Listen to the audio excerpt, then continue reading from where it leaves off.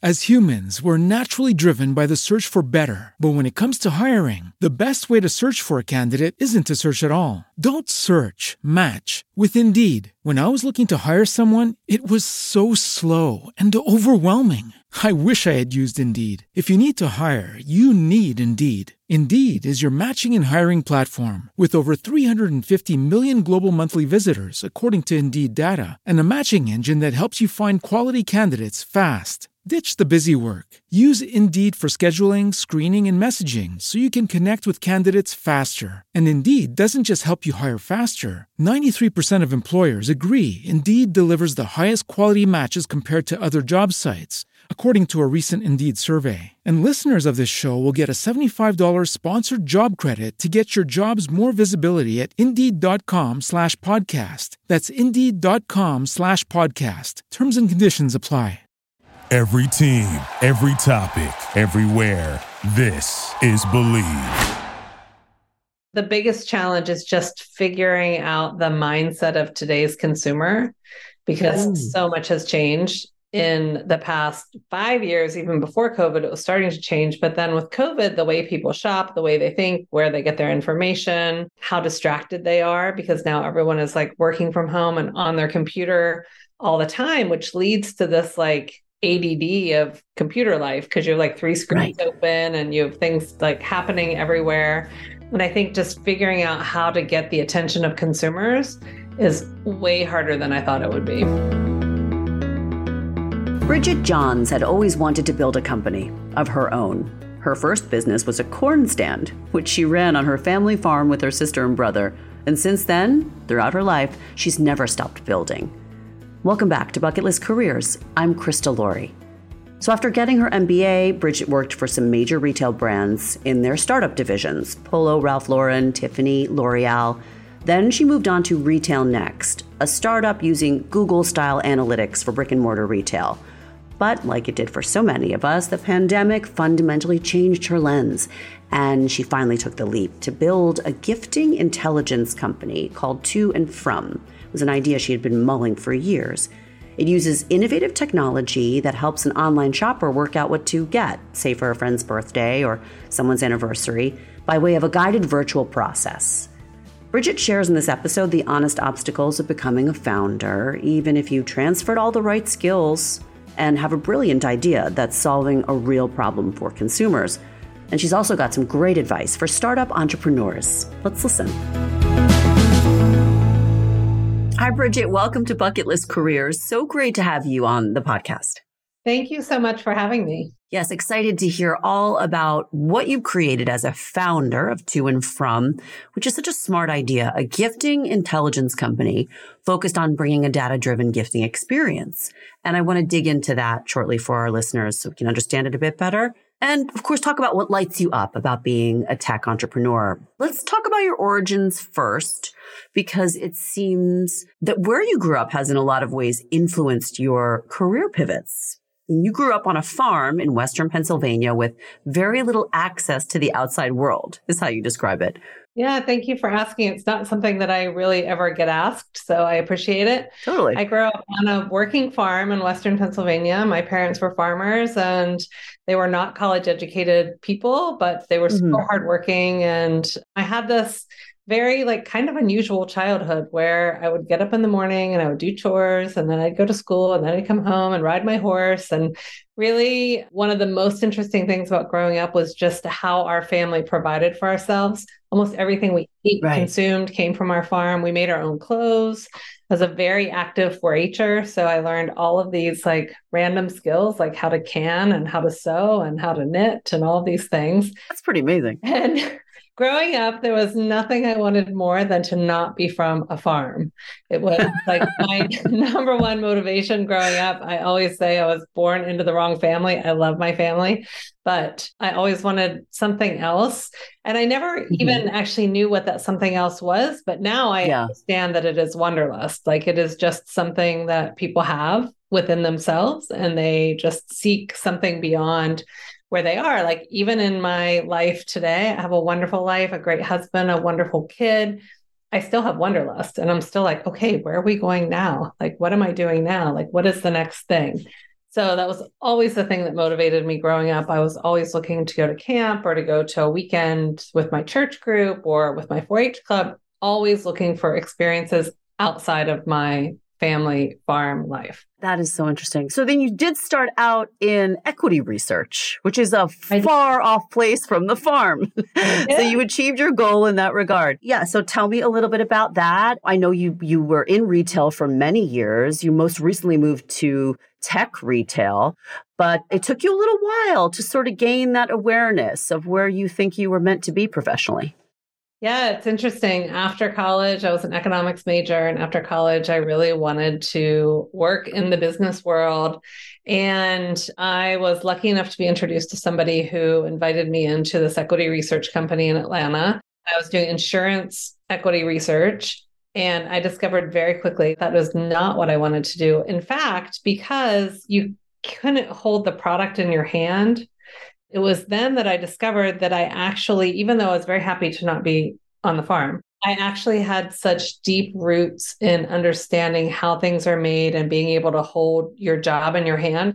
So I went to business school with the 100% intent of working in product when I got out of business school.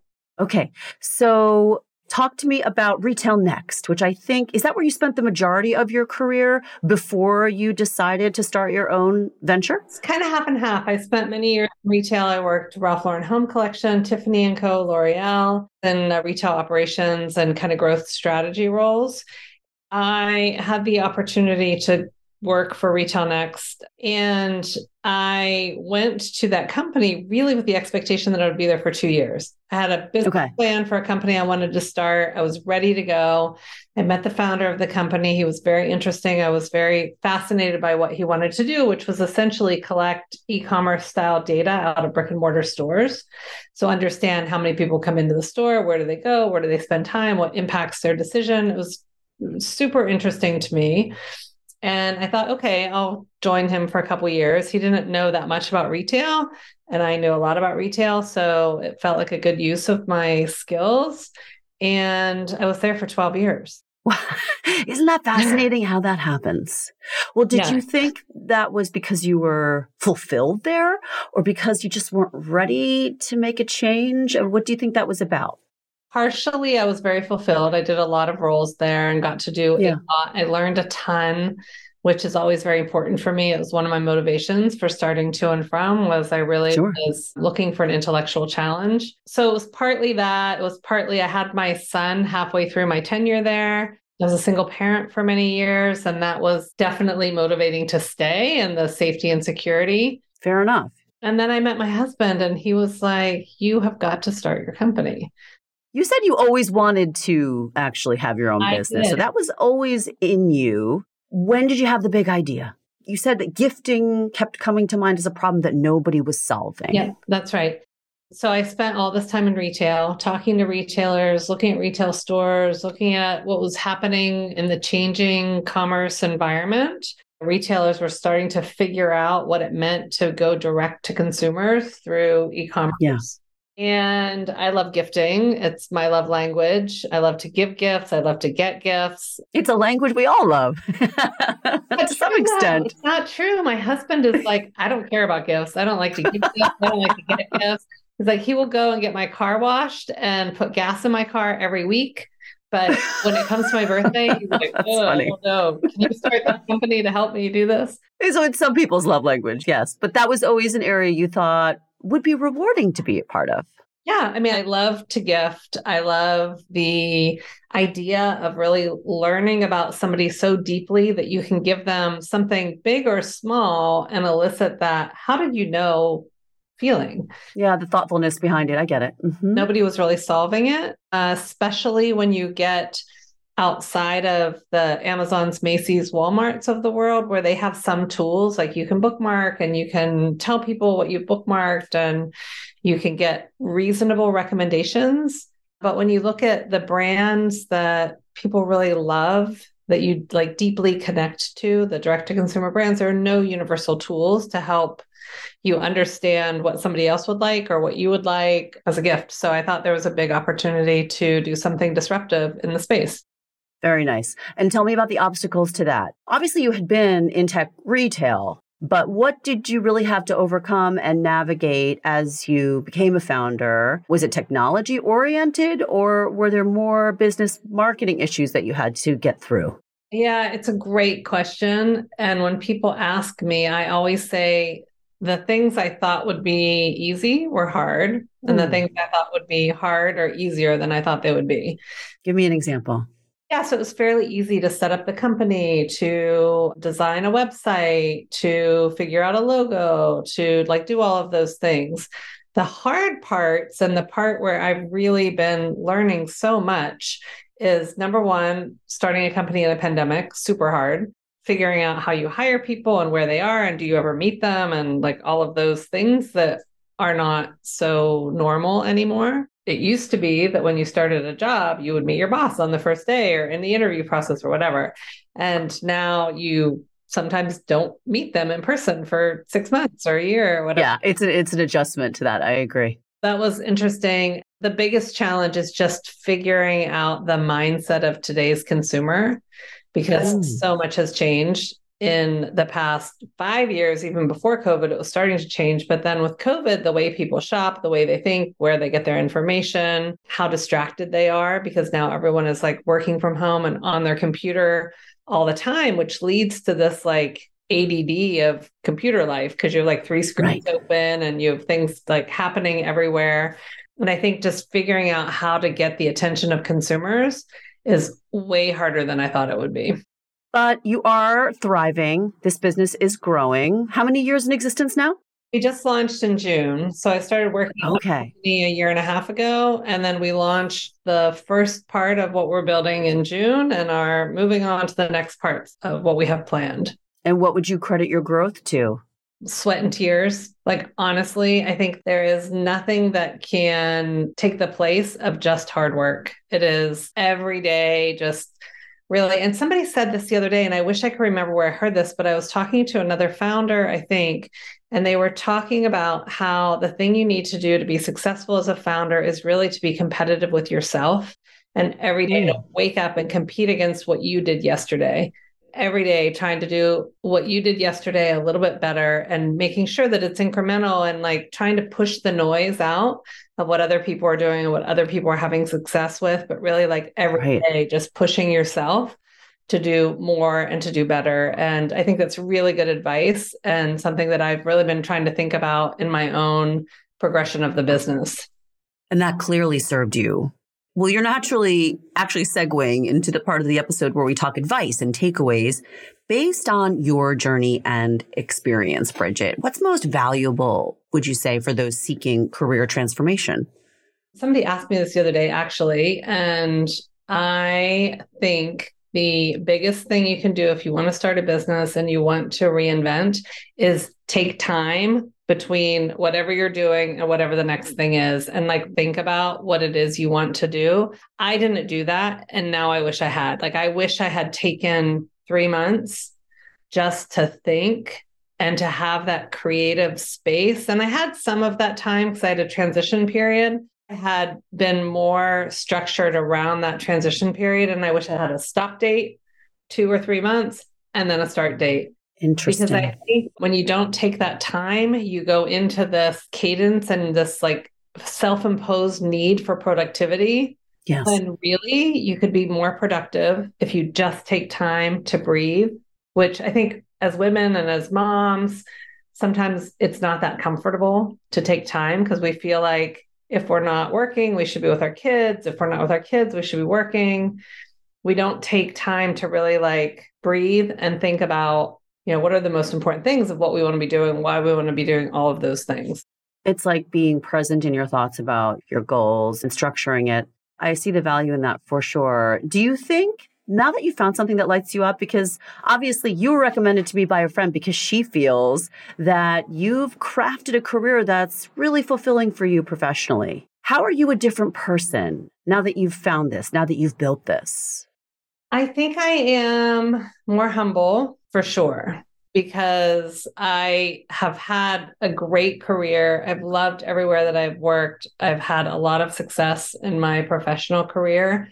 But there is something very humbling about starting a business from zero and building it pretty much on your own. So I've learned a lot of lessons already. It's been a pretty short journey so far, but I've learned a lot of lessons. I now know that I don't know everything. I think I thought I knew a lot more a year and a half ago than I do now. Right. So it's been extremely humbling. And I guess I want to ask you, is your day-to-day different? I mean, of course, there are days that are a grind and you have setbacks as a founder, but do you feel differently, lighter, perhaps having started something of your own that taps your skills in tech retail, but also revolves around gifting, which you say you've always loved? It's your love language. It's lighter and heavier at the same time. Lighter in the sense that it is something that I love and there's so much opportunity. And I get to talk to amazing founders who are building incredible businesses. And that is unbelievably rewarding when you're like spending your days talking to other entrepreneurs about what they're building. So funny. Yes. Like I have to stop you there. That's exactly what lights me up. And it took me some time to recognize and fine tune that awareness after, as you know, I spent years in TV news. But I finally recognized that it's the focus on the interaction with these interviews, meeting guests like you, and positive educational content that I'm putting out there. So the result with each finished product and with each episode, to me, feels worth it. The time and the effort I put in each day feels worth it. And I think that's what it feels like to find purpose in your work, or at least get closer to it. I think that's the heavy, right? The heavy is that you are so invested in what you're building. And I don't think I have an opportunity for this to fail. I am building a business. I have employees. I have a team. I'm responsible for them. I have a son who has to go to college someday. It's heavy in that way that you're like building a company that you are solely responsible for. I totally get it. It's heavy at times. It's also light. That's an honest dichotomy for a founder that exists as you're building something. So where can we send listeners to learn more about To and From? You can visit our site at toandfrom.com, toandfrom.com. It's this wonderful place to discover products, to organize your gifting life, to set reminders and recommendations. And we have additional experiences that we're starting to build on top of the data that we're collecting. So that's the real secret sauce. We call it our gifting intelligence, is when we can learn enough about you or the people in your lives to make perfect recommendations so that everyone has a great experience with both giving and receiving gifts. It's really a singular idea, and I think you're onto something. So good luck with To and From. Bridget Johns, thanks so much for giving us your time. It's really great. Thank you so much. I really enjoyed it. Thanks for listening and supporting the podcast by sharing with friends and on your social media, writing a review. All right, everyone, be well.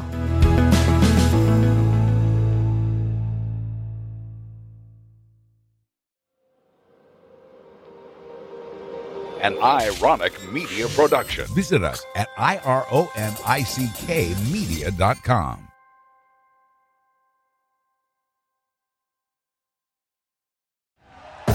Thank you for listening to Believe. You can show support to your host by subscribing to the show and giving us a 5-star rating on your preferred platform. Check us out at Believe.com and search for BLEAV on YouTube. Our house is a mess. Come on in. I'm Amber Wallen, internet comedian, plant queen, and host of your new favorite podcast, Fly on the Wallen. Okay, that's pretty presumptuous to assume that this is going to be their favorite podcast, by the way. Like, come on, Amber. Anyway, that wasp that you just heard interrupt me is my husband. And co-host, Benjamin Wallen, also a comedian, and I host people at our home. I have a great wine collection in my cellar. Well, you mean the mini fridge? Yeah, it's a mini fridge. It's a mini fridge. New episodes of Fly on the Wallen drop every Wednesday. Listen in as we discuss relationships, books, and keeping our sweet baby kid alive while we make laughs on the internet. Subscribe to Fly on the Wallen wherever you get your podcasts.